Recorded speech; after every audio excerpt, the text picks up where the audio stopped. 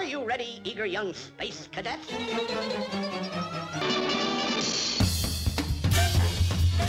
Meep, meep. I saw a pussy cat. Is the limit.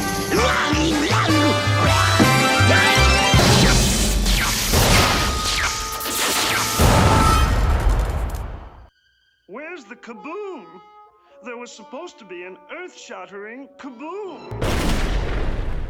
Hello and welcome to Of Course You Realize This Means Podcast. I'm your host, Jonathan Graves, and it is my pleasure to bring to you my new guest for this episode, Cuckoo Magic, on Instagram and YouTube. And he's a really funny comedian who brings real life mixed with cartoon magic.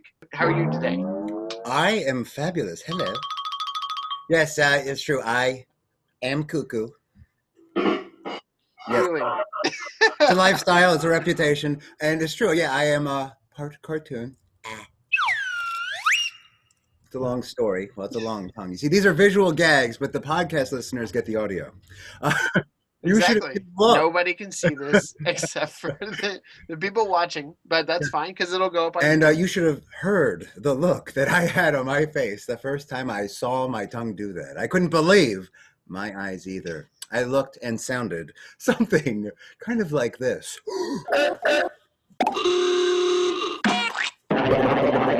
They're still there, right? I felt it in there. Do not try that at home. Try it at work. What? No. So Never do that.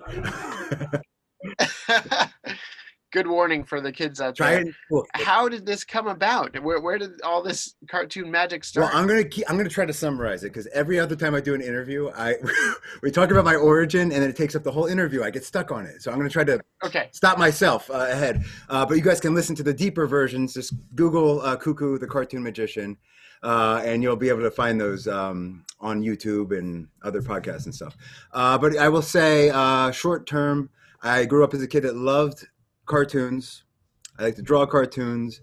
I had learning differences in school, so I was kind of just like, I just felt like that was my thing I was good at, and I didn't feel that good at all the other academic stuff. Sure. So once it came time to look at colleges, I got accepted to an art school, and I went through one interview. They said yes. I'm like, forget it. The search is over. I'm in an art school. And then later I discovered that they did not have an illustration, a cartooning, or any of those programs. They had, obviously painting and drawing and all that stuff, but I ended up becoming a sculpture major instead.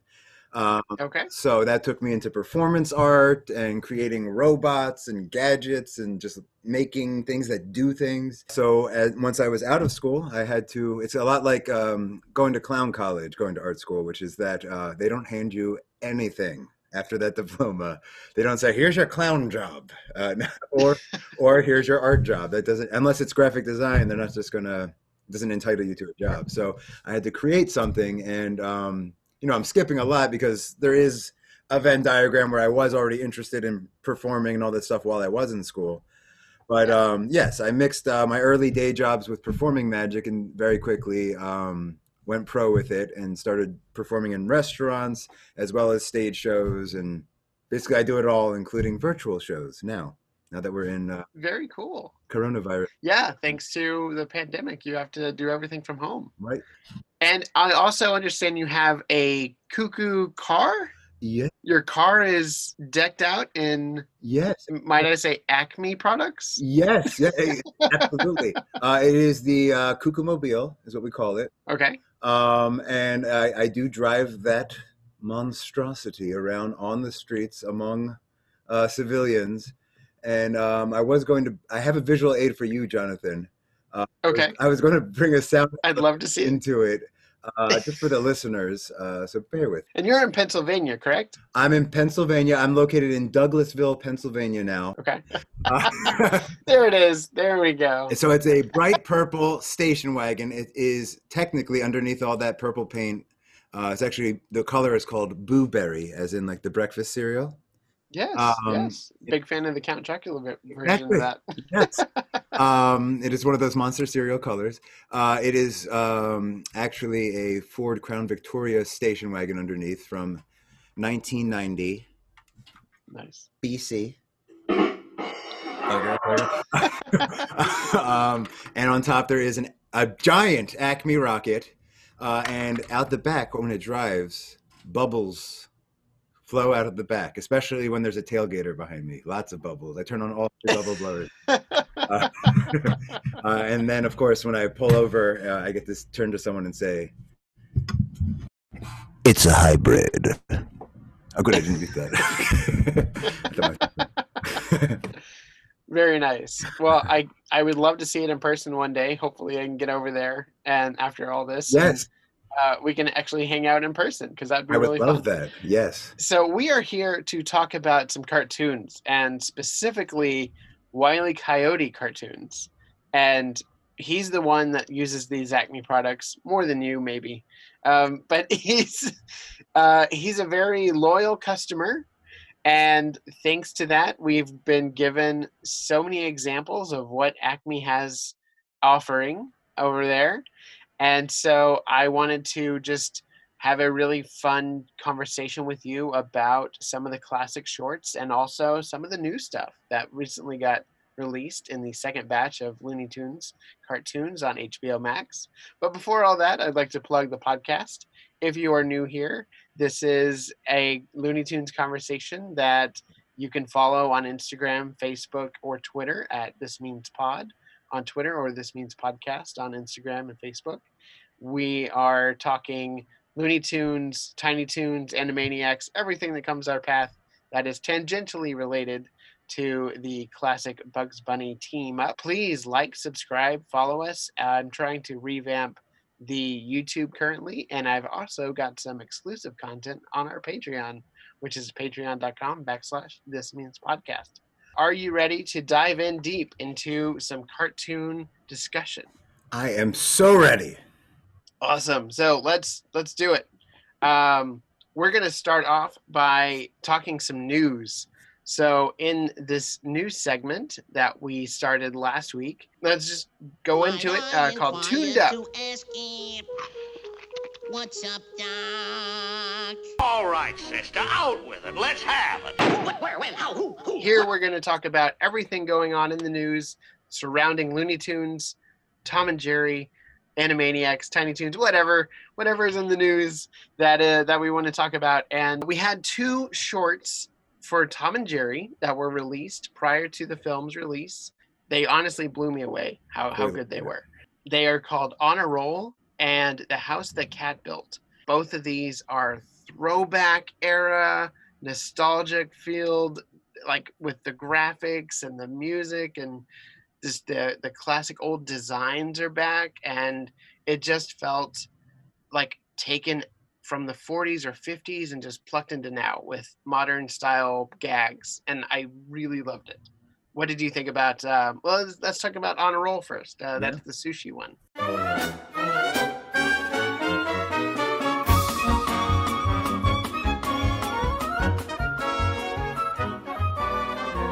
I was blown away. Well, first of all, I will say I watched not just these shorts, but all the shorts we're watching today. I watched them with my kids. Very nice. So that is an element I want to add here. So we have the filter of a 2.5, maybe she's actually almost 3, an almost 3-year-old and a 6-year-old. So On a Roll captured kind of that anarchy. Yeah. And so much to the point that on second viewing, the 3-year-old was almost overwhelmed. Oh. Loving it, but overwhelmed.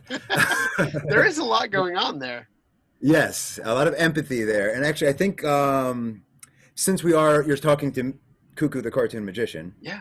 You can also call me Brandon, but that's my Clark Kent name. You're all there is at least one gag in this one that I have in one of my previous shows. But we'll get to that.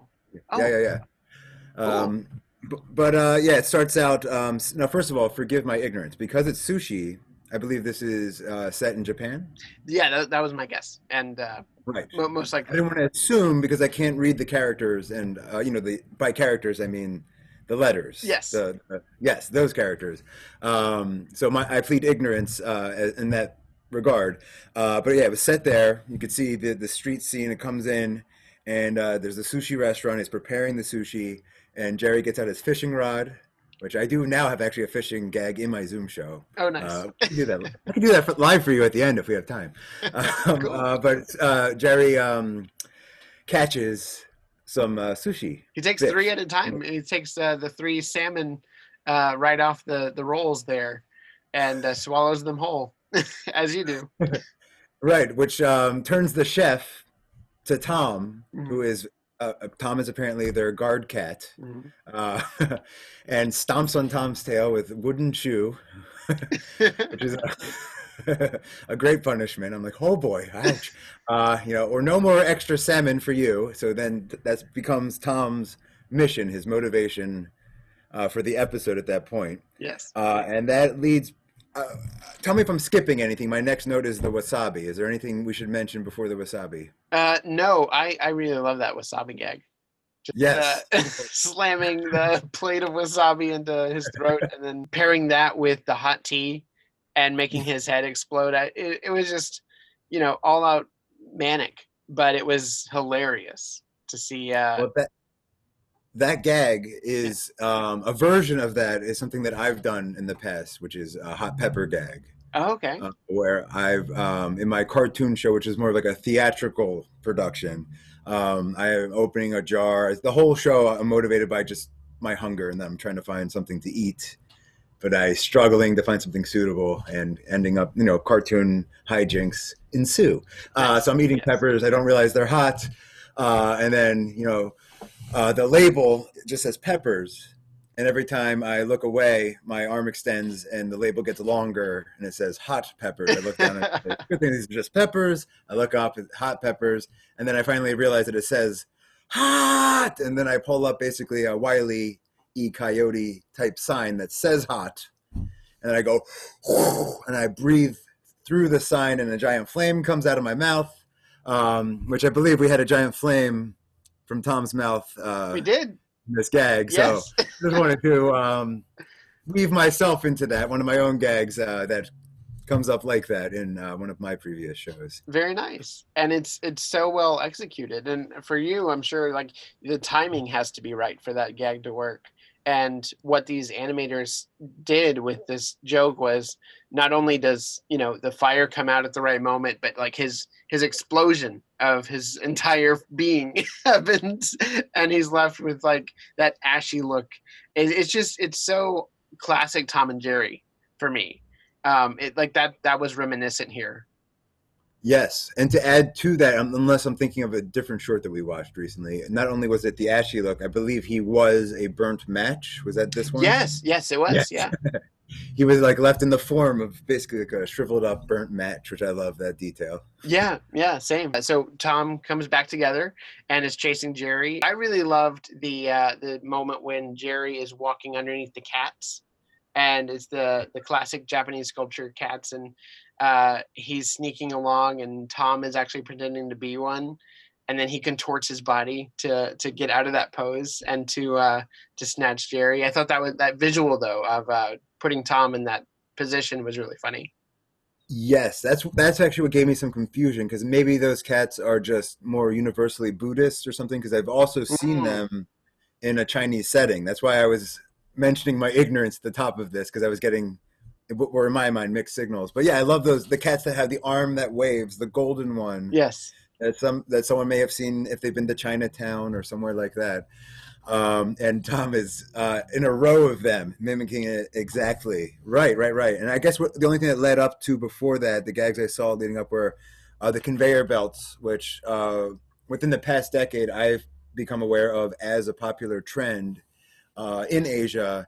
Restaurants where actually the food is going around on conveyor belts, and Tom is chasing Jerry basically as like a find the pea under the walnut type situation. Yeah. And when Tom does get, I forget what gag sends Tom flying through a window, leading up to the waving cat. But the one that does it. Sorry, the one that does it. I love this. So he's doing that pea under the walnut gag, and he's looking under the teacups, and he looks under one, and Jerry's actually there, but he doesn't notice it because there is so many of them. I think he's stuck to the cup, right? Yeah. He's looking down. Maybe I forget what the reason was. Yeah. I think he's actually just sitting on the teacup. and so like he's on the plate, and it's just one of those like absent-minded things where you're looking under so many things, and like the thing that you're looking for is actually there, but like you don't see it. Like it doesn't register that there's the thing you're looking for. But what I loved about it was how Jerry stops because Tom is at the end of this conveyor belt, like ready to attack, and Jerry is like trying to hold back, and so he uses chopsticks and he stops himself on the conveyor belt, but it's still going, and it just sends all of these other teacups flying at Tom, and that's what knocks him through the window. And I thought that gag was hilarious, the way that they had the sound effects, and they had the centrifugal force just pushing him through that window. It built up nicely for me, and that comedy really hit. And there's actually the gag that leads into. It's a very brief, subtle one. When he bursts through the window, there's a sign that says sushi, and then when he goes through, what did the sign turn to? It changes to ouch. Yes, exactly. Yeah. I love those little details. Yeah, so many great little details. Going back to the very beginning of this, they had the classic Tom and Jerry style intro, and like they had that red on like velvet look, and it was just so nostalgic for me to see that again, because I haven't seen that since the original shorts, and I thought they did a really good job of juxtaposing the classic with the modern comedy. And one of the things that the Looney Tunes cartoons are known for, and this is the same team behind this one is directed by Kenny Pittenger, and he just did an amazing job here. But all of the artists behind it are phenomenal, and basically having one set where the characters are and being it in this sushi restaurant, I thought was a really good place to have Tom and Jerry run amok and be antagonistic toward each other. And it convalesces into such a really fun dynamic. And we've never seen Tom and Jerry interacting with a sushi restaurant before. And so that was new and fresh, and I really liked that. Did you have any other like sushi style jokes that you liked here? It doesn't get much fresher than sushi, yes, but that. No, it doesn't. There we go. That's my sushi joke. But I guess I liked how Jerry was flattened and then folded into a crane that then went on to peck Tom. So that's a great, just incorporating, it wasn't just a sushi restaurant. It was in Asia, and it kind of had some more elements of the culture there. Yeah. That origami Jerry just like comes to life and just starts pecking him like Woody Woodpecker. Yes. Yeah, I thought that was a really funny gag as well. And then speaking of, whether it's just the nostalgia of the Tom and Jerry scene, but even just the iconic elements, the soy sauce bottle even. They had the soy sauce bottle, the iconic double spout on top, I believe red lid, soy sauce bottle that I think Jerry used as a oil slick, basically. That sent Tom flying, and then that led to the pottery that landed on his head, and it was one white circle had a black dot, the other one didn't, and then Tom grabs a marker, fills in the iris, and then it takes on as if it's his face, and it shows his frustration.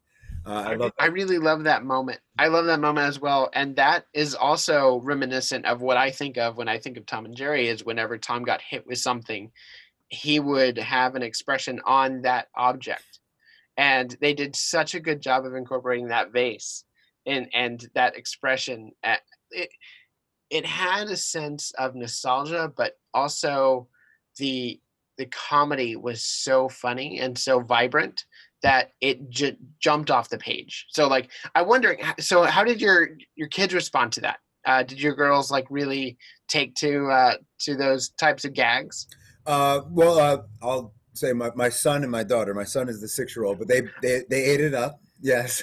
Nice. Now I will say, as I said, the 3-year-old was more empathetic for this one. I think just because she was relating to Tom. Gotcha. You know, She really wanted Tom to have that salmon. right. Or also it's just relating, just he was getting so much pain inflicted upon him. And she was relating in that way. But yeah, she was cracking up in spite of, she was going back and forth from panic to hilarity. I think that's a good place to be. That's where you want a good cartoon will take you on that roller coaster. On a journey. Yeah, exactly. Yeah. And actually, Nice. I didn't even have this in my notes, but to tag on to what you said about the whatever has been inflicted on him, then personifying his emotion, the octopus. Yes. Also, yes. The octopus's face was for a moment basically his face. Which I thought was The animation of Tom whenever he sticks his head under the water, they did such a good job of keeping the coloring different on Tom, even though Tom is a blue cat and the water is blue. They did a really good job of mixing the colors and making sure that they didn't overlap. And I felt that the effects for the water were really strong as well. Like, cartoon water is not easy, and they made it look easy. right. That's what I loved about that scene I remember. where Tom goes after Jerry in I believe he's in a clam or something, or vase. Yes. And then the octopus is there waiting for him. It just like lurches out and brings him in and starts punching him and everything. Yeah, I mean, you love a good octopus gag. This is totally a tangent, but just related in the broader conversation of water and cartoons. The original Toy Story, when Woody got burnt and he had to throw his face in the bowl of milk. Yeah. They had to shoot it so that they didn't show the milk, and they used sound effects, and they just showed it coming up because they weren't there yet for 3D animation anyway. Show the liquid going and all that stuff. So yeah, I mean, it really is something to overcome. It is cartoon water is a flex, with that and bubbles. And stuff. Disney would put bubbles in every cartoon because I feel like it was a flex showing off how good their animators were. I believe in every single Disney movie there's some bubbles somewhere at some point. That's funny, and I agree. And Pixar is there now. Yes, the Luca trailer just came out, and it is gorgeous. And they have underwater creatures, and the ocean just looks vibrant, and the waves are just like photorealistic. So they definitely made it to realistic water. But there's just something about cartoon water that I still love more than seeing the photorealistic one. And cartoon voices. I already drank all my water, so I can't do a proper. I can't do a proper prop voice by putting water in there. But you understand. That has a nice element too. Then I get the last gag that I have in my notes here for this. I think that leads right into is he rips off his face. Shortly after he rips off his face, which is actually a gag that I do. Even in my kids' show, I don't do a full face rip off. There's actually some verbal puns that go with it. You can pick your friends, you can pick your nose, and I cover my nose, stick my finger up there, and I say, but you can't pick your friend's nose. And my finger comes out from behind my hand, which is covering where my nose should be, and my nose is on my finger. And then I say, grown-ups, if you don't like the gross nose jokes, you can protest. In fact, you can pick it. And then I notice the nose, and I go, oh, and I let go, and there's a big hole where my nose should be. And then I very nice. Cover it back up, throw it in there, grab a hammer, and then I, go, ooh, ee, ooh, ah, ah, and I'm hammering the nose back on, bing, bang, walla, walla, bing, bang, etc. Yeah. So my nose is back on. And it's great because that trick has evolved. Early on, I used to just do the nose and never show the hole, at which point, those stinkers in the audience, the nose-picking generation themselves, they're saying, your real nose is behind your hand. And sometimes I'll still get that, and then I get to, now that I've developed the trick to the point where I take my hand away and there's a black hole there, I do that, and they're like, oh, they say, the great bait and switch, where they're like, see that? You see that, you little kid? It's really off. That's really funny. I'm sure that's a hit every time. One of the ending gags that I really liked was reminiscent of the billiards short in Tom and Jerry. And when Jerry hits 2 billiard balls at Tom and the billiard balls turn into his eyes, again, personifying the object that he's getting hit with. And it is the 2 little toy plastic breakaway things that have toys inside. And those balls get hit into his eyes, and then they open, and he has like a little squid and underwater characters that are in those toys, and I thought that was really funny. Yes, I skipped that. I was going to mention that too. I also wanted to compliment the Foley art on the clacking of those. I think they may have actually used real prize toys to make the sound, because it was a visceral, I was actually put in the place as if I really had the clacky little plastic containers being clacked in front of me. Nice. Yeah, and it's so good. It's so well done. So shout out to the entire team behind On a Roll, and as well as The House That Cat Built, which is the next short we're going to talk about real quick. We won't spend so much time on this one, but basically the premise is Tom has just gotten in the ultimate cat tower. And it's one of the, those scratching towers that cats have. Well, this is like the condo version. And it's super tall, and he's hammering it together, juxtaposed with Jerry inside his hole, putting up a whole sweet hole, a little frame on a wall, and he has his bookshelf there, and everything is nice and proper. And then the hammering starts, and it just gets wrecked. And so Jerry has a reason to go after Tom because, and honestly, he starts off very civil. He comes out here and he explains the situation as Jerry can, and Tom is like, really not interested in it.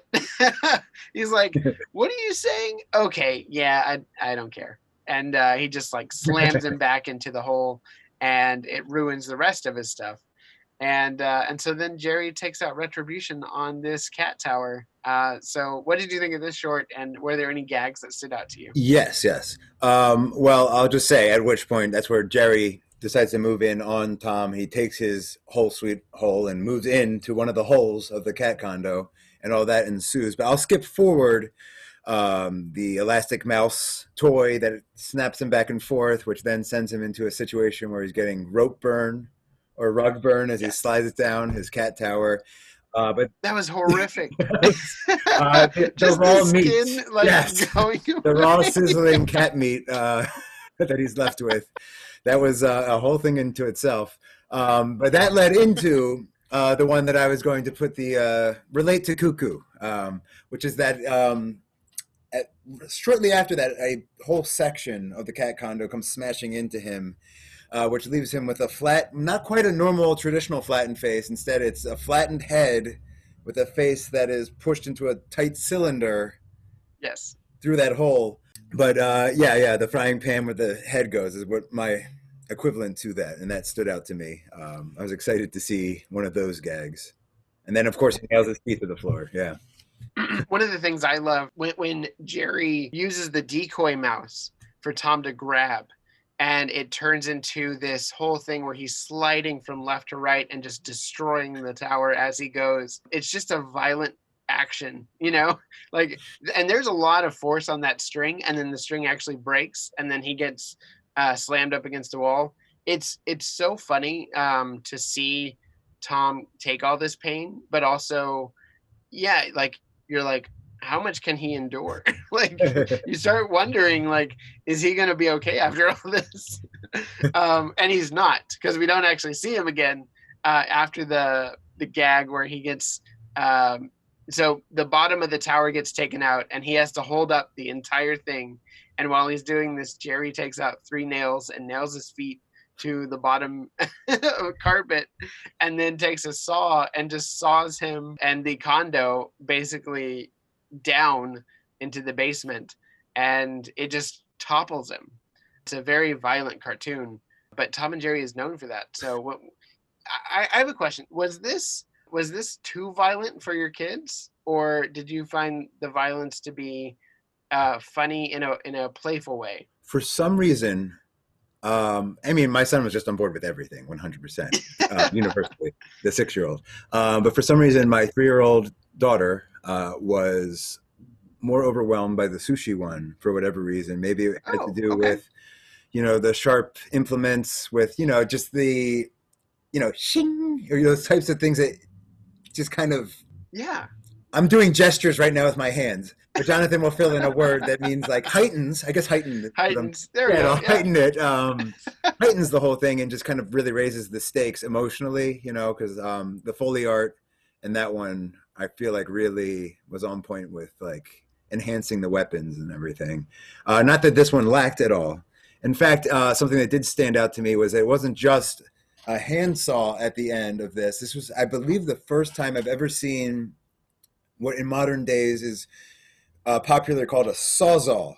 The electric sawzall that people, it's an electric saw that contractors will cut out an entire door frame with. Cuts through, they call it a sawzall because it cuts the wood, it cuts the nail, it cuts the cement. It just saws through everything. And that's the first time I've seen a hole through the ground gag done with a sawzall, not like a handsaw. Okay. And that struck me to see. They are never short of new material to use and new weapons to come up with and appliances. So kudos to the team over there for coming up with a sawzall to modernize the Tom and Jerry cartoon. And then the button on the whole cartoon at the end was Jerry was now the top that said Cat Condo was now leveled at ground zero. And Jerry crossed out cat and wrote in mouse. And that was, I believe, the button the whole short ended on. Yes. Yeah. It's a very sweet button. I like that. And again, I'm always rooting for Jerry. So I like that he got the win, as you will, on this short. And but just the amount of torture that Tom went through. But it wasn't undeserved because he did slap him back into his hole at the beginning.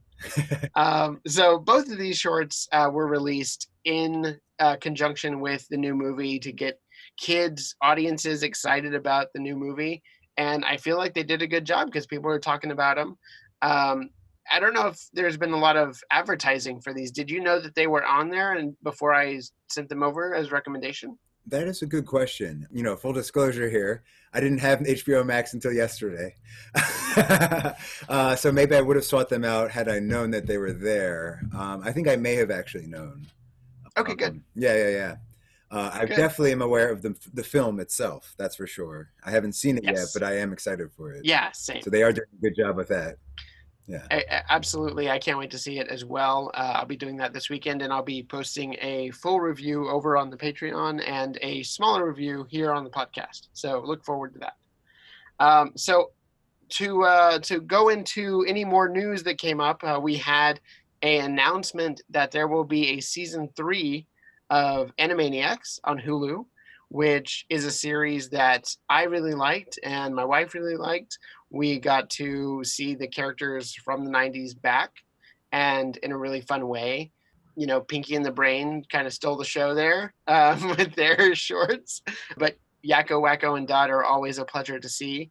And I'm so glad that we're getting another season of this. Even though we haven't seen season 2, it appears that it will be premiering later this year. And on its coattails, we'll have a season 3 to look forward to. So what do you think about more Animaniacs?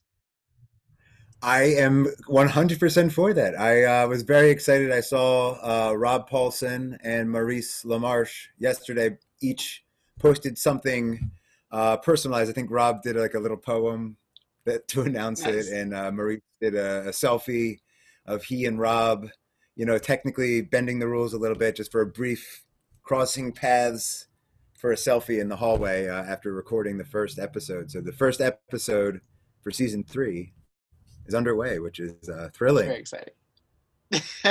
I saw that photo as well, and I was like, "Oh, they're together." Yeah, I mean, it's just a joy whenever those collaborators come together. And Tress MacNeille, who does the voice at Dot, and Jess Harnell, like the entire cast is so great, and we're so lucky to have them still. And I'm so glad that they're getting this work because it's really fun work. They're getting to be comedic, but also be poignant. And you know, I mean, you're saying one of them wrote a poem, and I feel like writing a poem is such a classic literary device of, you know, expressing yourself. And I love that there is such a in-touch connection with their emotions to art. And I feel like it comes out in the characters. And that's what I get from Animaniacs. That and really fun gags with caricatures of celebrities. So the more the merrier. So bring it on. But yeah, those four actors, just from the impression they made as a child on me, they are like the gold standard. Absolutely. Definitely, just Rob Paulson, just within that show alone, just the number of hats he wears. It's a lot. Yes. Speaks volumes to just like his skill level. It's just amazing. So I am super pumped. Now I have to weasel my way. I'm so behind. I'm so busy. Being a magician is a full-time job, so I barely ever get to do my homework on what the latest and greatest is. So I'm excited to now have the excuse to get caught up on Looney Tunes, and Hulu is my next frontier after this. So awesome. But actually, to relate the two, I'm curious if you know. I understand that Animaniacs, at least the original iteration, maybe the current one as well, used the actual orchestra space to record the scores. Is this true? That's correct. Yes. So they brought that back for Looney Tunes cartoons, and I believe these Animaniacs as well. And then I imagine Tom and Jerry as well, since it's the same team. Same people, yeah. That's why. That's part of why I feel like this is just so great, because the musicality of some of the gestures. We'll get to that when we get to those shorts. Deeper discussion of that. But yeah, that's a common thread that between all the things we're discussing. That's really amazing. Yeah, absolutely. The musicality of the Tom and Jerry's were conducted by different conductors, but they're collaborators on all of the Looney Tunes cartoons, and just across the board, they're so talented in what they bring to the animation and the feel of the world that we're in while we're watching. So shout out to the composers and just everybody involved in these. It's a layered experience you get, because it's really rare. And what I loved about this announcement and everybody coming back is that it's really rare for there to be such a team that exists at a studio that wants to put forth all this effort into making cartoons. And we have that currently. And I don't want to lose that. So that's why I'm pushing all this praise out there. And I really want people to go find them, watch them, enjoy them, because they're so enjoyable. There's a lot to take away from that. So, yeah. Moving on, to round out the news, we had one other segment that we wanted to talk about, which is, and this news came out in December, but I haven't talked about it yet. I've been waiting, and I'm so glad to be talking about it with you, Brandon. We are going to have a James Gunn co-written film about Wile E. Coyote defending himself against the Acme Corporation in court. I cannot wait. Dave Green is behind this. He's directed Earth to Echo and the 2016 TMNT Out of the Shadows, which was cartoony in all the best ways, and it brought to life Bebop and Rocksteady, two of my favorite Teenage Mutant Ninja Turtles characters. This project has been on my radar for a really long time, and the fact that they have James Gunn involved means that it's going to get wild. And I'm so looking forward to this. What was your take on this news? And do you want to see Wile E. Coyote in court? Yes. Well, first of all, this is two things I want to touch on. As far as James Gunn's goes, rather. He was the Guardians of the Galaxy, you said, yes? Yes. Yeah. So he wrote and directed Guardians of the Galaxy. He wrote Zack Snyder's Dawn of the Dead. He wrote Scooby-Doo, bringing it back to cartoons. He has a history with cartoons, and he had an animated character in his segment of Movie 43, which overall was a hot mess, but his segment was actually pretty funny. And he's done Slither and Super. Yeah, he's a dark comedy guy, but he loves cartoons. So what is that going to mean for Wile E. Coyote? And do you want Wile E. Coyote to talk? Oh, well, first of all, I have enjoyed the rare instances, super genius, that does come up here and there. So I'm on board with those ones. I'm not completely offended by that when he does talk. And dark comedy, what is more dark comedy than Coyote and Roadrunner? Am I right? Very And true. and as far as Avengers goes, I haven't actually watched the Avengers film, but what I can say is as a testament to its success, they say when you try to bring something back that was already successful and in the zeitgeist, it's a real challenge. Now, Guardians of the Galaxy did exist, but it was not in the zeitgeist to the extent that all these other properties have been in the past. So Yes. James Gunn was the one that took that and made it into a real something special.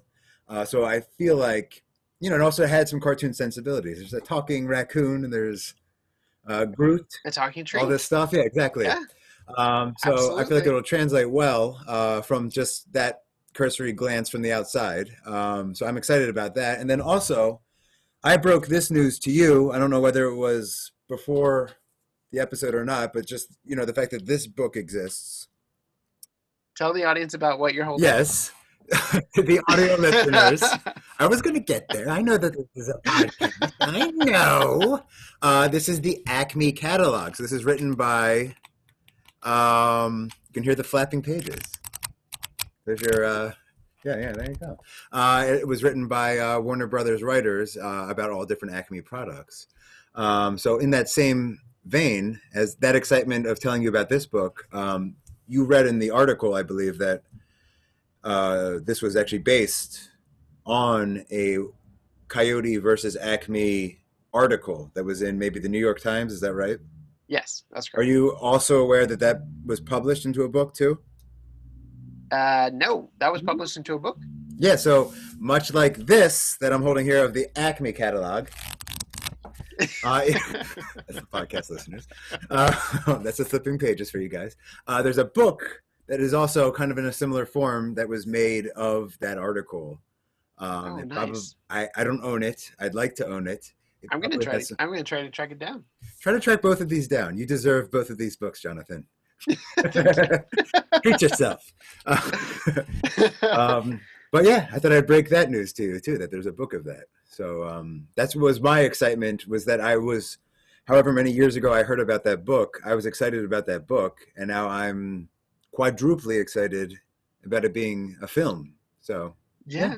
great news. How are they gonna contextualize all of this? Because there's so many moving moments of like putting Wile E. Coyote in a courtroom and just, is he gonna lift up signs? Is he going to have a defense attorney? How is this gonna come together? I have so many questions, but I'm excited about the journey that we're gonna go on with this. I'd like to see him being represented by, I haven't chosen the character yet, but someone else already in the, that universe. Yes. And then I'd like there to be an anvil that falls on that, his representation. And then he holds up a sign like, yikes. And then he's like, well, and then he's put in the position where he's forced to represent himself.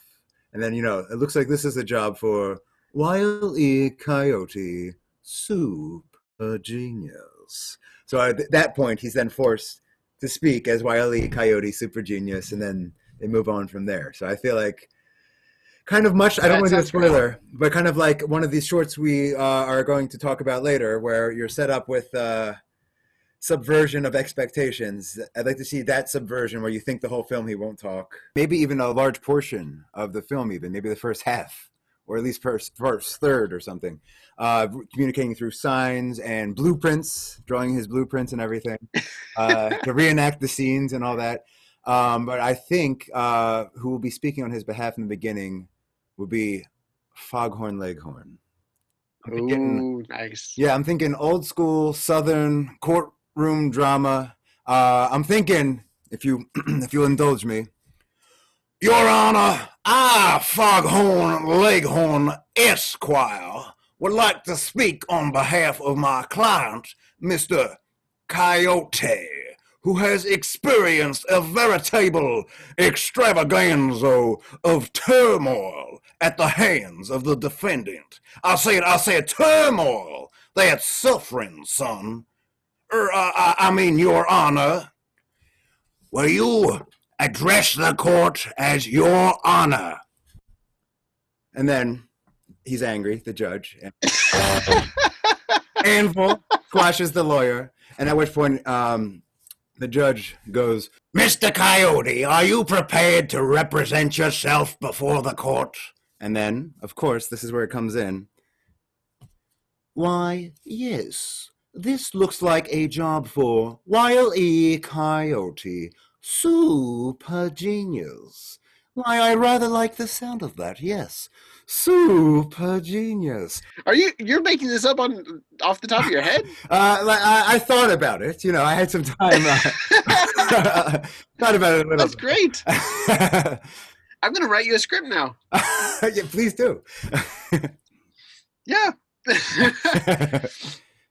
You're channeling some real Jim Varney energy there. Oh, well, he's definitely. Well, actually, you probably picked up on the Veritable Extravaganza. Am I right? Is that what? Yeah. Because that's a Jim Varney-ism. But I thought it fit there. It did for sure. No, that was great. Yeah, no, I could definitely see Foghorn coming into this and being a defense attorney. Yeah, are you kidding me? Like, bring it on. I cannot be more excited for this project. It sounds, obviously, it's based on a book or article that got turned into some sort of book. But I honestly think that this is such a balls to the wall idea. And I love the fact that it's so wacky. And also, I think a lot of people are going to be taken aback by this idea, but also the fact that if it's done well, it will be something that we can celebrate as like, hey, we have a new Looney Tunes project to be excited about. And oh my gosh, it's a courtroom drama. It's so wild. Like the mashing of these styles, I think is so drastic, but I think it will work. So yeah, thank you for bringing that insight to it. I also hope they get the rights to I'm not sure what courtroom, Law and Order, the ganga. So like it can be like a scene change where like it's almost like, you know, of course there's going to be some sort of like fried chicken joke or whatever once he's like fried, you know, whatever, crushed by a piano or whatever it happens to be. Maybe an oven lands on him and it's, you know, a deep fryer lands on him. Who knows? But yeah, they're about gong gong, and that's when he says, "Are you prepared to represent yourself?" But yeah, I'm excited. I am 10 digits. You know, I don't want to do the 2 thumbs up. I want to go all 10 digits up for this idea. I want them to green light it immediately. Do you think the Roadrunner will side with Acme? Actually, I think he would be a witness, a character witness. Oh, a called off, witness. yeah, Okay, and then perfect. And whether they subvert our expectations and in what way. And speaking of subverting our expectations, we're going to get into a great, awesome subversion of expectations in the latest short that's in the new thing. We're going to get to that. The new, right? There is a great subversion. I love that. So you're already implying that we're going to be talking about shorts. Let's just dive into the shorts. So we have the classic seminal Wile E. Coyote and Roadrunner short, Fast and Furious, or Furious, if you look at it in a certain way.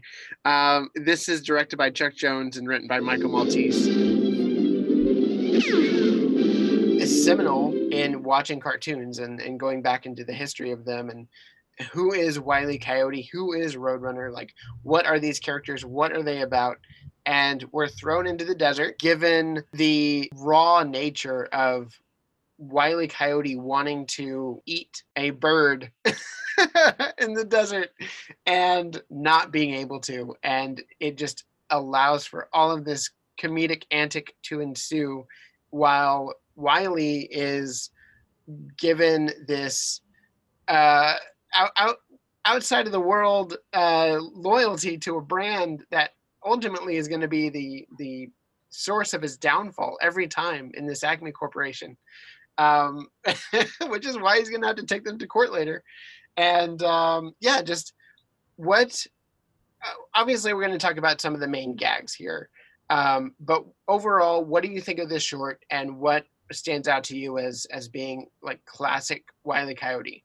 Well, first of all, I'm going to stop you right there, Jonathan, because I don't think it was very short. I looked up Fast and Furious. I watched maybe Fast and Furious 1 through 27. I love the fast cars. Vin Diesel was great as Elmer Fudd. But I'm kidding! I couldn't resist the temptation. Forgive me, Jonathan. You are based on Acme comedy. So did this impact you as a kid? Big time. This is well, I'd say currently it's just definitely the core influence of Yeah. Wile E. Coyote himself. My more theatrical show that I do that is more about me being a cartoon rather than me doing tricks that celebrate cartoons. It's a hunger driven motif, if you will, a hunger driven storyline. So that's pulling directly from Wile E. Coyote. And as a kid, Yes. it was it's all a big amalgamation of a lot of Looney Tunes, but that definitely was a big one. And like you've mentioned in the past, you and your grandfather watched it together, and it appealed to you as a very young guy. And I think the nonverbal communication of it, it hits on every level. It appeals to every intellect, every different age group. And there are some elaborate things that happen in these cartoons that I would say appeal to higher intellect as well. It's not just a lowbrow slapstick. Yeah, and as you're saying, it's very universal because of the no dialogue. And I love that this is a cat and mouse formula, but they put it in the desert with these two characters or animals that we've never really seen animated before. And prior to this, I don't know how popular Roadrunners and Coyotes were, but I guarantee you they became way more popular after this. Right. Yeah, it was like the first person to put mac with cheese, and that was Right. the thing. Or peanut butter with jelly. Right. For sure. Because yes, the coyote looks a bit like a coyote, and the snout, as I said in the past, is has become an iconic, maybe not anatomically correct, but is accentuated and has become such an iconic form. I remember owning the. Did you ever have any of those mugs? I did, yeah. Yes. So just they had that long snout to them. Yeah, yes. yeah. I remember fondling my coyote mug, just like taking in all the shapes of the snout and it was a multi-sensory experience of just how great that design is.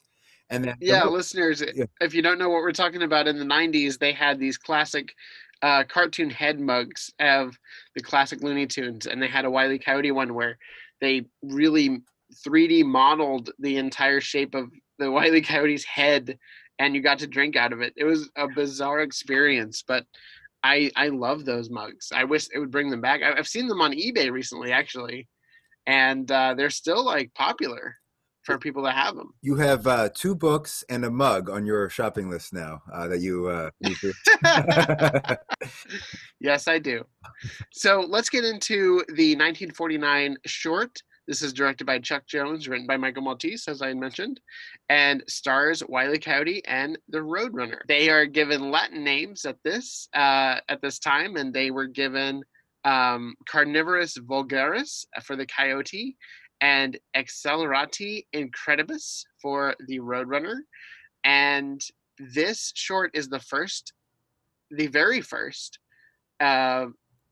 installment of this series, and they knocked it out of the park with this first one. And I've noticed Looney Tunes have a really good record of when they nail characters upon first appearance, certain traits stick with them for the rest of their careers. And they did this with Bugs Bunny as well. Not the one that we consider the first Bugs Bunny cartoon is A Wild Hare. And in that, he pulls all the antics on Elmer Fudd, and he's like pretending to be dead. And he's doing all the things that we love about Bugs Bunny in this one short. And the same goes for here. We have Wile E. Coyote using binoculars, licking his lips. We have him using Acme products, a lot of Acme products. And we have the Roadrunner also being a personality here, where he is one-upping Coyote in really fun gags. One of which is when Wile E. Coyote puts out a school crossing sign and dresses as a little schoolgirl, like going to school and crossing the street. And Roadrunner just like speeds by.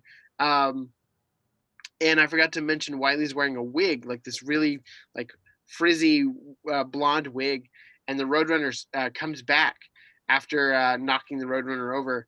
And he's holding a sign that says Roadrunners can't read, but he's also wearing a wig. It's just ridiculous, but it shows that they both have personalities that we can get behind. And I think that that's really fun and something that's been carried through the entirety of the series. Every time you see Wile E. Coyote and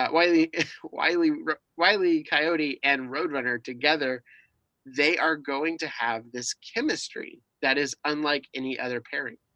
Yes, actually, I've seen this before, of course, but now reviewing it in the context that it is the first short, I was blown away that this much stuff was established, and that it wasn't just that the Roadrunner gets away. Like you said, it's this little turn on it at the end of in all these places where with the lid, when he holds up the what I would maybe call a culinary lid that you would cover food with.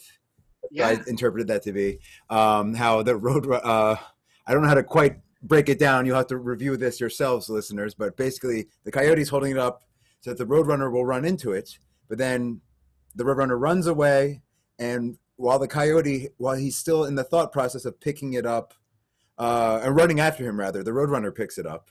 And then before he's realized that the Roadrunner has even returned and picked it up himself, he himself runs into it. And I thought, I'm surprised that's happening already in the first one. And, the painting bits are in there, painting tunnels and painting tunnels on rocks. Yeah, that's in there. Blueprints are on there where he's putting together an integral trap for the Roadrunner to fall into, and it backfires. The boulder gag is in here where he has a pin that is dangling off a cliff and is connected to a rock. So any force that knocks that pin will knock the boulder over, and he puts birdseed at the bottom of that, and he's hiding behind the boulder. And as soon as he thinks it's going to go, the animation here is so on point because it looks like it's going to start going and then just falls right back on him. There's no reason for that to happen other than gravity hates Wile E. Coyote, which we know, like, gravity is his worst enemy. And it's just so funny to me that all of this was established in this first short. It's like Roger Rabbit said, I can only do that if it's funny or when it's funny. Yeah. So that rock will do that when it's funny. And that's how it's Exactly. I was always struck also that the motif of the giant fork and knife came out right away. Yes, this is right away. That's the sound of a giant fork and knife. I have my own here. But yes, then the lid that went into the boomerang, which not only came back and hit him and spun around his neck, but then I think it came back a second time and hit him. Oh, the Acme boomerang. So yeah, he throws one, and as soon as he releases, he gets hit with another one, and the Roadrunner has thrown one. And so then he turns and he sees that, and then he starts to run after the Roadrunner, and then he gets hit with his own, which is just returned. Comedic gold. Yes. And I already said the painted tunnel, but it was a whole elaborate thing where he took the line in the middle of the road. He continued through the desert. He brought that line all the way up to the wall. He painted it. Roadrunner ran through. Roadrunner came back out. All of that. Barry. Oh yes. This is another one. I can't believe that in my head, these have all happened over the whole scope of his quote unquote career, if you will. Sure. I guess maybe Chuck Jones's career. It was he buried a piece of TNT. I think he may have put birdseed on top of it. And then when he went to use the detonator exploded. The detonator blows up. Yes. And I did notice the Chuck Jones Motel. You had mentioned to look out for it. And I saw it this time, and I was really I was pleasantly surprised by the inherent credit given to Chuck Jones on this little little Easter egg, and that was really fun. And that actually, that happens at the very end, but what I just mentioned, the detonator, that leads us into the super outfit. The super outfit. Okay, so this is, dear listeners, if you're not familiar with the game of the World of Mayhem, this is what brings us full circle into talking about that game. But in the short, Wile E. Coyote puts on a super outfit that is not unlike Superman, and he believes that this will give him super strength and the ability to fly. And I believe Acme actually says that. It says it will give you the ability to fly. And he sprints toward the end of a ledge, super convinced, by the way. Like, the trust here is incredible, because any other character would be very nervous to jump off a cliff, but he's like full gung-ho about it. He's like, I'm gonna run and jump off this cliff. And he does, and he puts his hand out like he's gonna fly, and immediately he falls straight down. And it is a wild gag, because it only lasts for like 10 seconds. But I love that it's in here, and I feel like people at Warner Brothers just loved the superheroes, because there's so many little injections of superhero things. But I digress. Let's get into the World of Mayhem news, which is this character showing up in the game, and I believe he's in there currently, so you can currently unlock him. He is in a campaign called To Be a Hero, and this will have you be able to unlock the variant with Wile E. Coyote wearing this really fun superhero costume. Former superheroes that have already been introduced into the game include Super Rabbit, the Flaming Succotash, Presto Pig, and now Super Coyote. I see a little duck. Did Duck Dodgers have a little antenna on top of his head? He did! Yeah. He did, yeah! Little Duck Dodgers on top, and then even the way the cloth shoes fit his feet, they are kind of bird-like once they're covered. His feet are covered in yellow. Not that it's supposed to refer to Duck Dodgers. I'm just, that's what comes to mind. And he is wearing yellow gloves, which we now see in the new Looney Tunes a lot. Yes. Yeah. At least that's really interesting too, because so a lot of the original designs for these characters had yellow gloves. So it's interesting that in this first appearance of Wile E. Coyote, he dons yellow gloves. That's an interesting note. Thank you for pointing that out. It's subtle and brief, but it happens. Very brief. Is he wearing briefs on the outside of the costume as well? No, he's not, but that was a great pun. I'll take credit for that.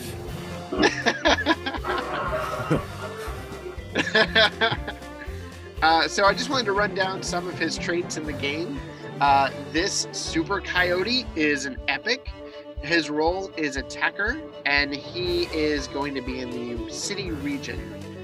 He has a friendship with heroes, nemesis with villains, and also a nemesis with Roadrunner. His skill set includes Chest Puffer, Catastro Punch, Coyote Confidence, Suit Up, Heroes Never Sleep, and Cloak and Dagger.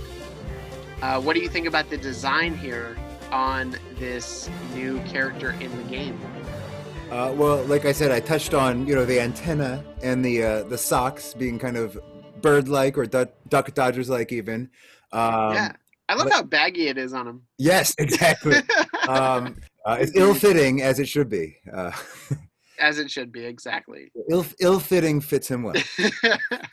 The new Looney Tunes cartoons has introduced some very fun dynamics to be introduced into the Wile E. Coyote oeuvre, if you will. We've already had some really fun visual gags in this series, with either Wile E. Coyote painting the rock to be a continuation of a tunnel and then getting trapped in it, and then Roadrunner washing it away with water. Like, that was completely out of left field and so unique.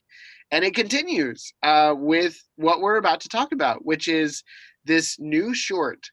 So these episodes are 3 shorts entirely, and within one of the segments is a Wile E. Coyote cartoon. And that is what we'll be talking about today.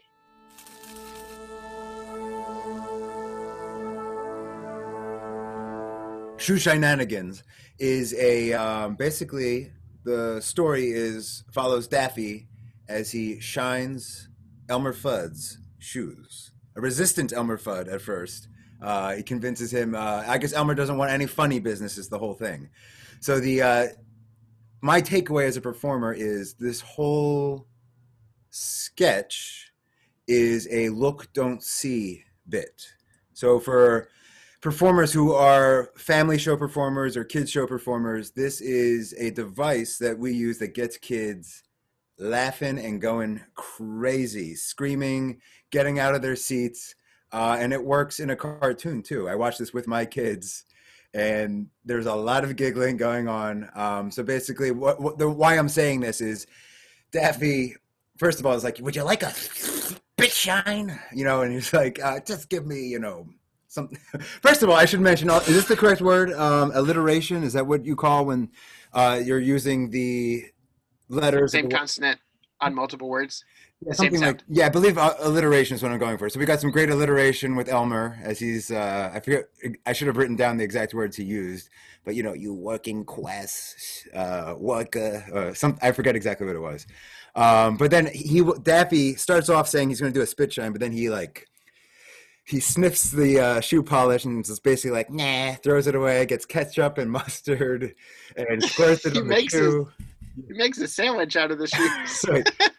Ingests them, swallows them, yes, regurgitates them, and they're on his feet again by the time Elmer looks down from his newspaper. So that's where the look don't see happens, is Daffy's doing all this extreme stuff while Elmer can't see him. And then every time he looks, everything appears to be business as usual.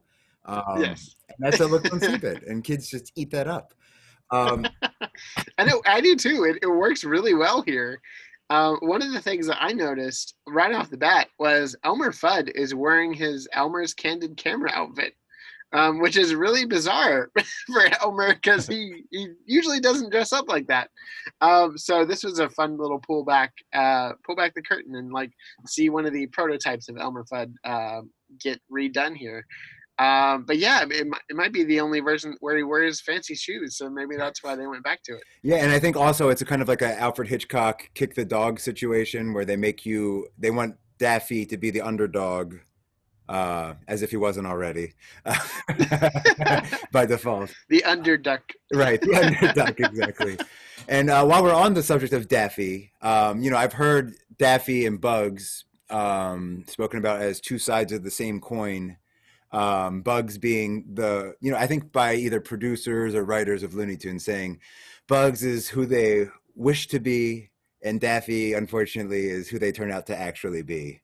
That was actually Chuck Jones. That was Chuck bringing Jones. it back to Chuck Jones. Yeah. Perfect. That's how he saw the characters. Right. Bugs is everything that we want to be, but Daffy is who we are when we wake up in the morning. And as an amalgam, those two are, for instance, Bugs Bunny has been spoken of being, at least initially, tell me if the names are escaping me, but first of all, of course, Groucho Marx. Are you talking about all the people that have made up Bugs Bunny? I'm just thinking of the second guy who he was eating a carrot in a film. Oh, okay. Yeah, that's it's a character from It Happened One Night, and that was played by Clark Gable. Clark Gable is exactly who I'm going for. So Shoe Shine Shenanigans is a really fun short. I had a blast watching this. It is that one gag over and over and over again, but it works on a number of levels because it's just endlessly funny to see what Daffy will do to his shoes without him noticing. And at the end of it, he is kind of a jerk because he doesn't pay him. And he's like, oh, I left my wallet in my other trousers. And Daffy's just staring there bewildered. And then Elmer gets hit by a bus. And the shoes wind up back in Daffy's hands. And, you get what's coming to you. Two things here is that if you dissect this, that bewilderment is Daffy is like, I just worked so hard for that 25 cents. I gave you my premium treatment. I ate your shoes. I spit them on your feet. I welded them and set them on fire. I filled the room with soap. I blew a party horn through your ear. All this stuff. It keeps escalating. He's like, I was working hard for that 25 cents. Unbeknownst to you, I can't believe I'm being stiffed. And then Elmer, since we do have that Hitchcock, kick the dog dynamic going, so that once Elmer stiffs him and is then flattened by a bus, we don't feel bad for Elmer, we feel bad for Daffy, and we have that button as most of these end on a nice button. That's what happened, or I guess when you're being soulless, that's what you get for being soulless. So I don't remember the exact sentence, but something with soulless. He's been painted as being this soulless, not down to earth, unrelatable character, and gives us that button to end on there. I love that because he is soulless, because he doesn't have the soles in the shoes anymore. Yes, exactly. But yeah, I laughed. I laughed at that joke, so it works. But the main reason why we're here going over this specific episode is because there is a actually, you know what? Let's do the Porky one. Let's skip the Wile E. one. We'll end on it. Good idea. Because the other short, not the Wile E. one, but the other one that's attached to this is Parky Pig. It is a play on Porky's name, and poor Porky has such a terrible time finding parking to go to this theater. I feel so bad for him. I've actually been in that situation before here in LA. Parking is atrocious, and it can be. And he does everything he can to try to find the nicest, closest spot. And the gag that stood out for me in this is he goes in a parking garage and he goes all the way to the top and he sees an open spot. And he's like, finally, and he pulls into it. And in the front of it, at the entrance of this spot, it says reserved for Bugs Bunny. And Porky goes, he's always getting the star treatment. And it's such a really funny meta joke because Porky Pig started the Looney Tunes. And Bugs is the one that gets all the acclaim and all the recognition and Mr. Looney Tune. But Porky has been there the entire time. And unfortunately, it happens again where he doesn't get a spot. And then he leaps off the parking garage in his car. And I thought that was really fun. The car is unharmed and he finally finds a spot, but it turns out to be the spot right in front of his house. As if he never left. There's another fun cameo, the cuckoo clock that he has on his wristwatch and also in his house is from another classic short. So I recognize that character design immediately. And he's just urging Porky to leave because he's going to be late. But everything ends on a happy note because Porky winds up at home and he's watching the movie from home, and that bird has quit.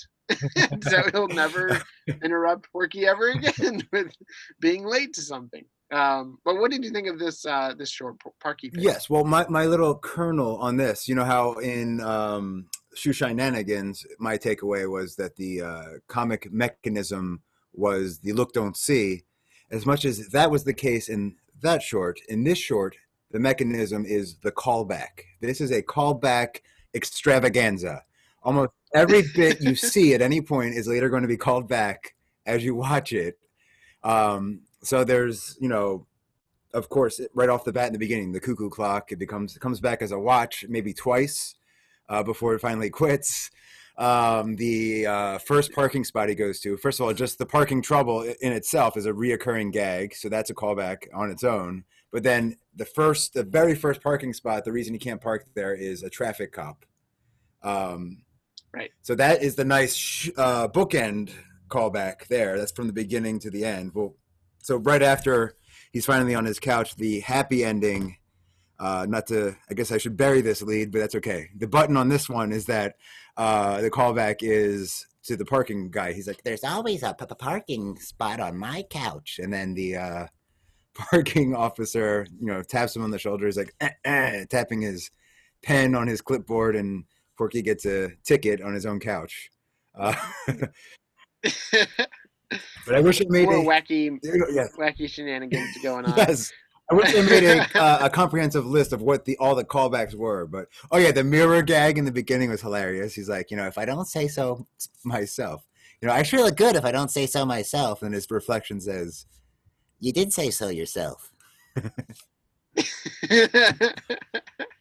Oh, and this is a tiny detail that stood out to me was an automated gate at the parking garage. First, it says to dispense your ticket, push this button, and then it says to take out a loan.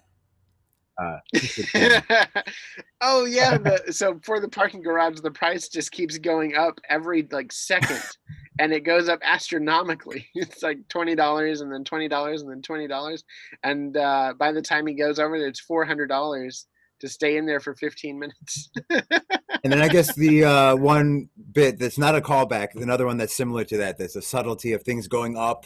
I guess in this sense, it is a callback. It's a callback to that joke structure. After he launches himself off of the parking garage. First of all, there's a callback to the gas mileage. It's a slow car, but I save so much on gas. So he flies off of the roof, and he's going slowly sailing down to the ground as if gravity factors into his gas mileage. And he says, I save so much money. But then once he hits the ground, he starts going, oh no, maybe the speedometer is showing that he's going fast, but he's moving slow. I'm not even sure. There's some conflicting physics at play here. But at any rate, the speedometer is escalating to all these different words for so much faster. And then the max speed that this thing maxes out on is Speedy Gonzales.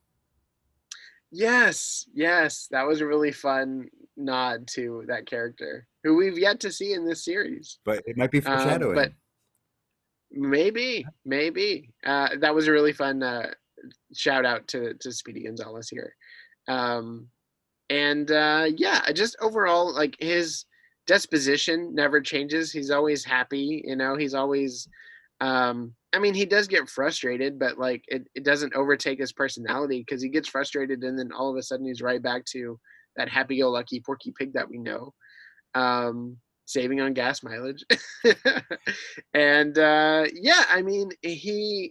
this is quintessential Porky Pig, and I had actually seen a still from this prior to watching this short, and I thought it was something I had missed from the 70s. The animation style here is so good and so clean. But it also feels, I thought the direction here was really good. And it's just a fun little short. Bob Bergen always does the voice of Porky Pig, and he knows that character, and he's just phenomenal at it. He is Porky. Yeah, he is Porky. Did you have any closing thoughts about this one? Well, I should have buried the lead and saved the button for now, but I will say that even that mirror gag, I'm now realizing, has a callback where he says, if I don't say so myself, and then the mirror says, but you did, when he says there must be a parking spot somewhere in this city, and then the blimp flies up in the background. Did you notice that? No. A blimp comes up behind him and lights up and says, there's not. Oh. Yes. So, yes, I did. As far as joke structures, that was a callback, in my opinion. I thought you were going to tell me a director's name was on a blimp. No, I'm not calling back to the original Wile E. Coyote short. No. Just the Chuck Jones Motel is where you can find a parking spot. I believe this was an intentional callback within the short here, just to. Yes. I don't think they left a single stone unturned. I think almost every gag has a callback, which is very impressive. Yeah, a lot of work went into these. I'm pausing because I'm trying to find who directed it and give them credit. Oh my God. And actually, I'm on IMDb. I thought in something I watched recently, I'm not sure whether it was Tom and Jerry shorts or this. Do you know the name Les Marsden? Do you know him? No. Okay. Les Marsden. I think Les Marsden popped up in one of the credits, and I'm Facebook friends with him due to Marx Brothers connections. But nice. He's like an orchestrator, a conductor and a composer, and he's played Chico and Harpo in live productions and stuff. But I think he may have composed on either these Looney Tunes shorts or maybe the Tom and Jerry ones. It only popped up real fast, and I didn't find it on IMDb. But I think it might be buried in the credits somewhere. If he is associated with this, when we started our recording yesterday, it was his birthday. So, cool. Shout out to him if he is, in fact, if this is one of his projects. So, Shoeshine Shenanigans was directed by David Gemmell, And the direction there is spot on, as you're saying, like the running gag of the see, don't tell, or hide, what was it called? We're talking about shoe shenanigans. Shoe shine The look, don't see. Look, don't see. He perfected that in that short, so that was really fun to see. Parky Pig was directed by David Gemmell as well. So both of these, back-to-back David Gemmell's, he's just knocking it out of the park with these really fun running gags of Look, Don't See, and Parky Pig being that callback, endless callbacks. It's really fun, like all around, and I really love the dedication to these gags that they have. It just seems like they could go on forever because they just keep coming up with creative ways to make it fresh. So the reason why we are covering this specific episode is because it contains a Roadrunner and Wile E. Coyote short. This one is directed by Ryan Kramer and is called Multiply and Conquer. This is a really imaginative short because it has an Acme product in it that we've never seen before, the Acme Multiplier. And Wile E. Coyote has come up with the ultimate plan to drop a boulder on Roadrunner by putting seeds at the bottom of a cliff. And yes, this was done in the very first Wile E. Coyote short that we have already talked about on this show. But when it fails, he turns to Acme in a brand new way. What stood out to you in this short and this specific gag that I found absolutely hilarious? Well, I want to build to it, kind of paint the scene. But what I will say is this, these were unique in the other two shorts, one being the Look, Don't See, the other being, I guess callbacks are not unique, but you know what I mean. In this, Sure. It's the subversion of expectations, which is not something that is specific to this new short. This is a common theme in Coyote and Roadrunner. That's how they keep it so fresh, is that they build on what have now become your expectation. They take that and they subvert it. So at first, this is building on just all that classic stuff. So this is perfect to be pairing with the Fast and Furious because it does, like you said, it builds on the boulder. And then, of course, just the expectation that he's never going to catch this Roadrunner. That's our expectation. I mean, it's a valid expectation. Yes. I mean, it's been ingrained. We would be crazy to think he's going to catch the Roadrunner at this point. Exactly.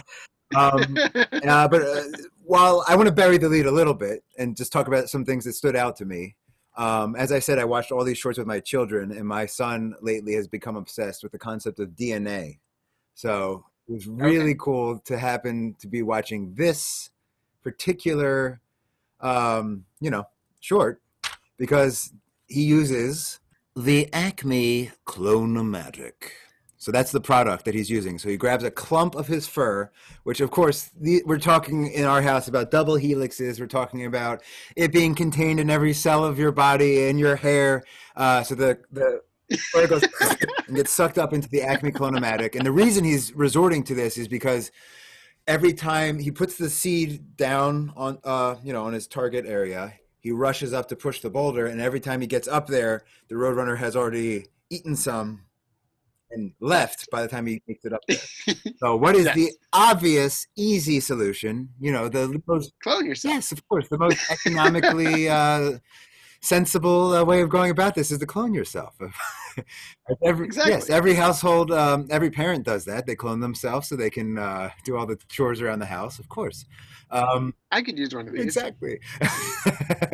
So yeah, he makes a clone of himself. Now, what I liked in this is that a device they used was he made before he ever cloned himself, he used a blueprint with a pencil. He put it behind his ear.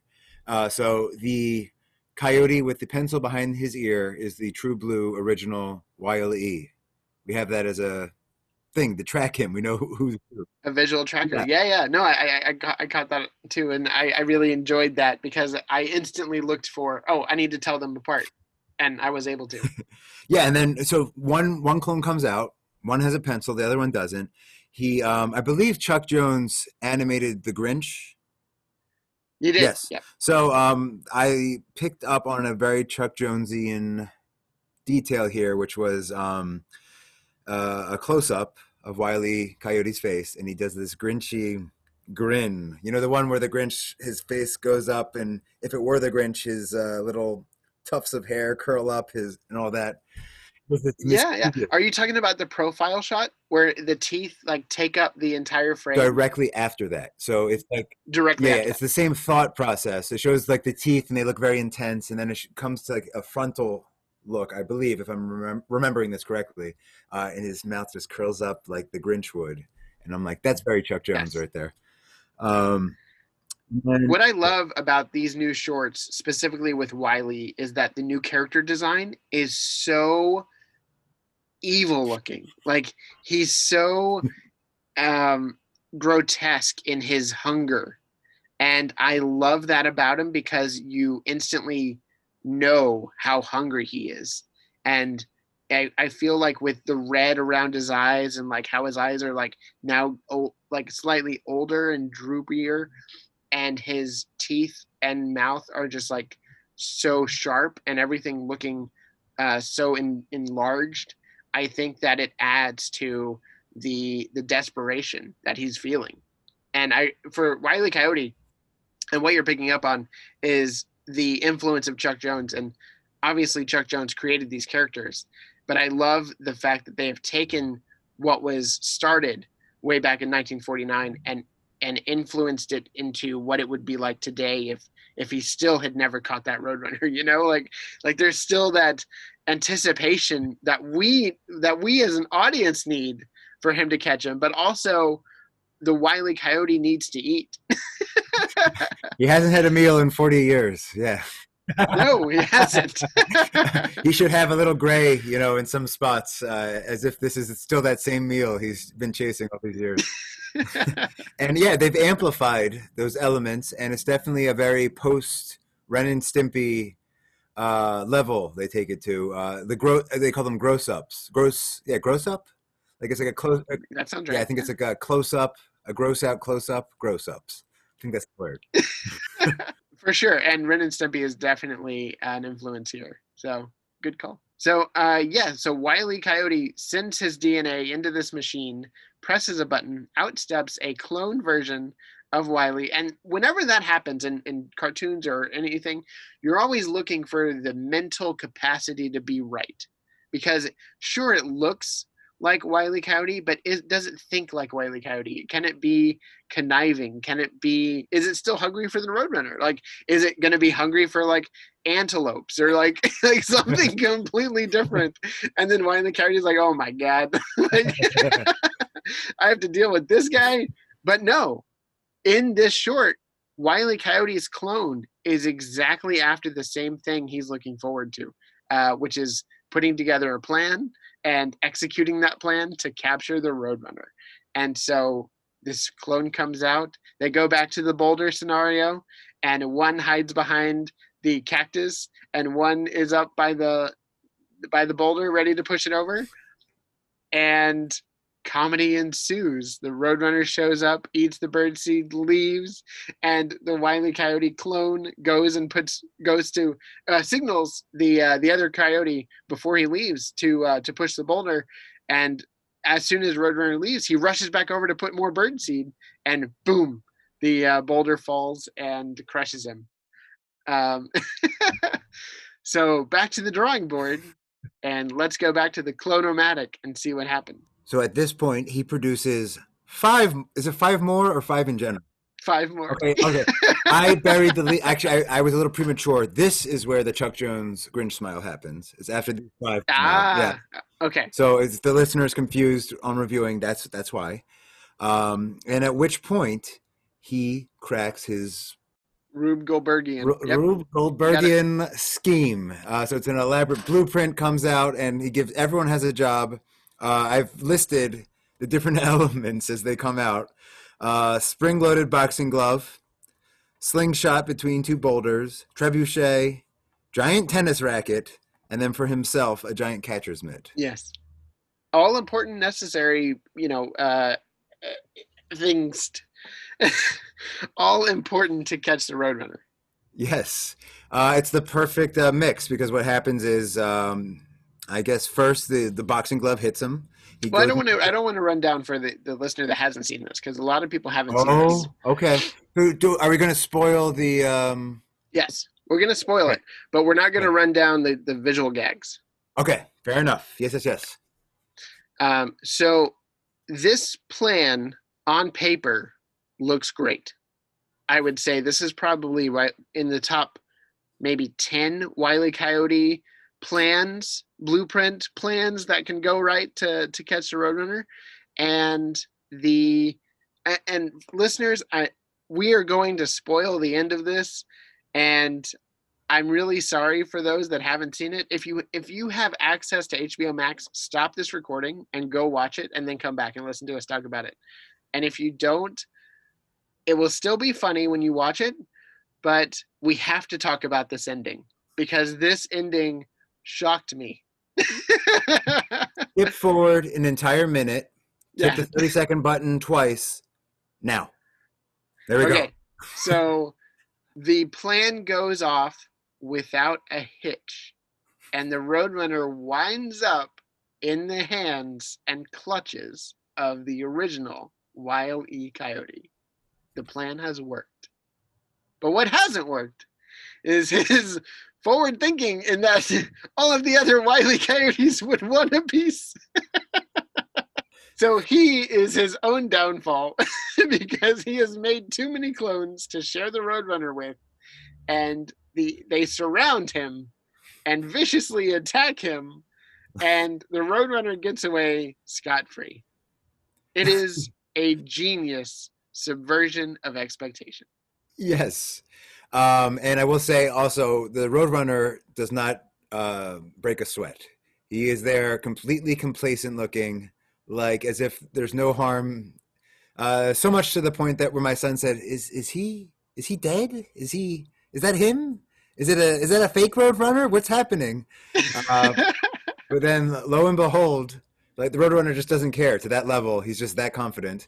And then once they all start fighting and there's a big dust cloud, he exits that cloud unharmed and then comes back in on the button for the end of the short, holding a sign that says, "Less is more."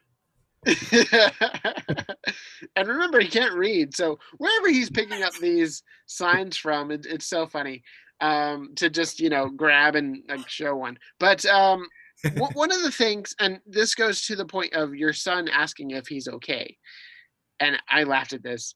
The animation for the Roadrunner getting slung around in the gags was his eyes start like going wobbly, and you're like, wait, is he okay? Is he gonna have brain damage after this?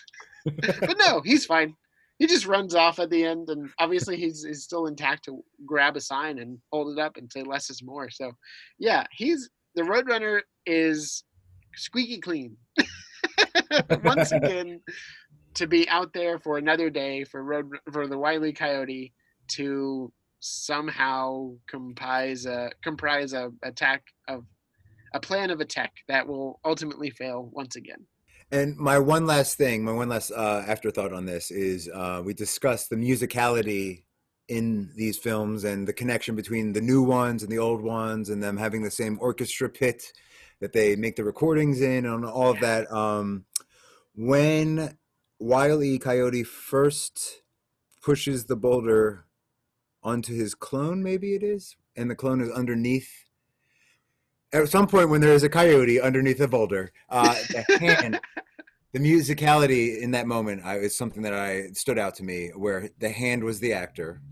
It was drumming the floor like it's thinking, and then the finger shoots up like it has an idea. Which, if in that case, if it was the clone who got crushed and did that, that's interesting that it was the clone's idea, right? To do it. I'm not sure that it was, but that would be interesting. But just the music, the hand as the actor, and the musicality were the two things I wanted to point out, and just to commend them on capturing that musical essence of the original cartoons so well. Yes.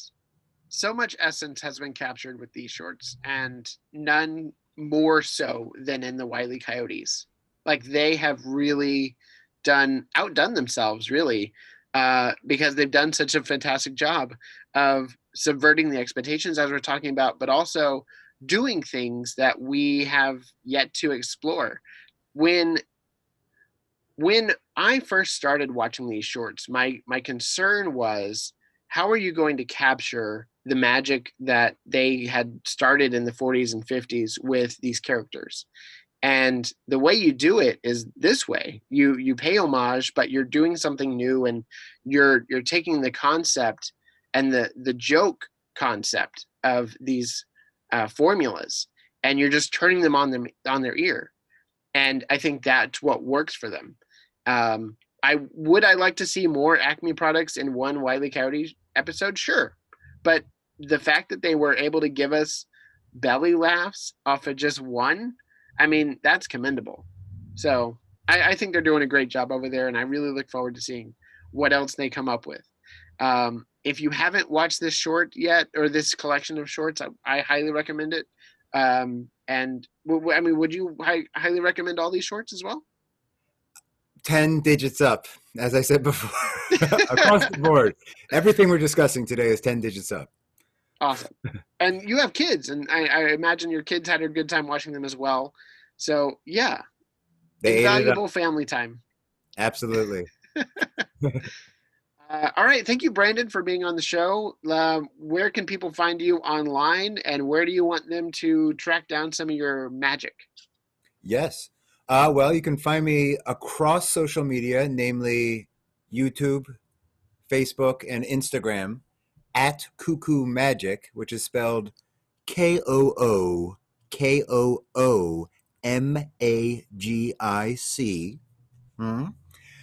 Follow me on Instagram, like me on Facebook, subscribe to YouTube, all that stuff, pretty please and thank you. And keep in touch because I do virtual shows now. So while this is a podcast and it is non-local to me, I could do a show for any one of you. Just contact me through any of those sources. My phone number and contact info is all listed there. Call me. We'll talk. We'll do lunch. Yeah. And I can do a show for anything. I do school shows through the computer. I do, you name it, nursing homes, all sorts of stuff. It's amazing what has now been virtualized. Yeah. And then also I'll just put this plug back in case it's not somewhere else. Pre-pandemic and hopefully post-pandemic, I could be found weekly, live and in person in Pennsylvania, Monday nights at Applebee's, Exeter, Pennsylvania, 6 to 8 p.m. Tuesday nights, Applebee's, Audubon, Pennsylvania, 6 to 8 p.m. And Thursday nights, Applebee's, Pottstown, 6 to 8 p.m. And that's free magic at your tableside, pre-pandemic. And I'm working on a virtual option where by eating at Applebee's, either at takeout or there, you'll get a virtual Zoom show, the password for it, just by getting food at Applebee's, if you're local to me. But other than that, just call me. I'll do a show for you. Yeah. Awesome. And you'll be able to find all of his contact information on the blog over at podbean.com/thismeanspodcast. Thank you, Brandon, for being on the show.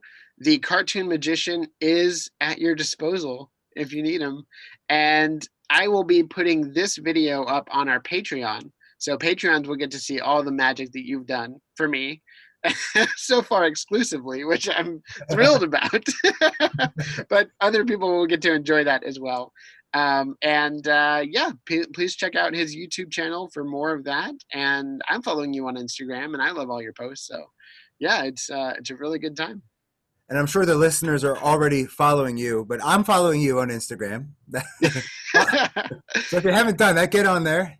And if you haven't followed me on Instagram, it's This Means Podcast on Instagram and Facebook, and This Means Pod on Twitter. I also have a YouTube channel where I'll be posting snippets of this video to advertise the podcast, as well as the Patreon. So if you haven't subscribed to that Patreon, get over there, check out the content for there. I have also reviewed and done a reaction to the Tom and Jerry shorts that they have put out from the same team behind Looney Tunes Cartoons. And it's just a good time. I want to have a community of people that love cartoons to converse respectively and, just talk about the love of animation. And as always, that's not all, folks. It doesn't have to make the cut, but I'm putting it out there. I've been envisioning, because when I brush my children's teeth at night, I do an impression of elderly Groucho Marx, and I don't break character for the entire thing. I speak to them, I put the toothpaste on as that. But lately I've been casting Daffy as Groucho Marx in the song of Everyone Loves I Love You. Everyone says I love you, but just what they say it for I never knew. It's just inviting trouble for the poor sucker who says I love you. Take a pair of rabbits who get stuck on each other and begin to woo, and pretty soon you'll find a million more rabbits who say I love you.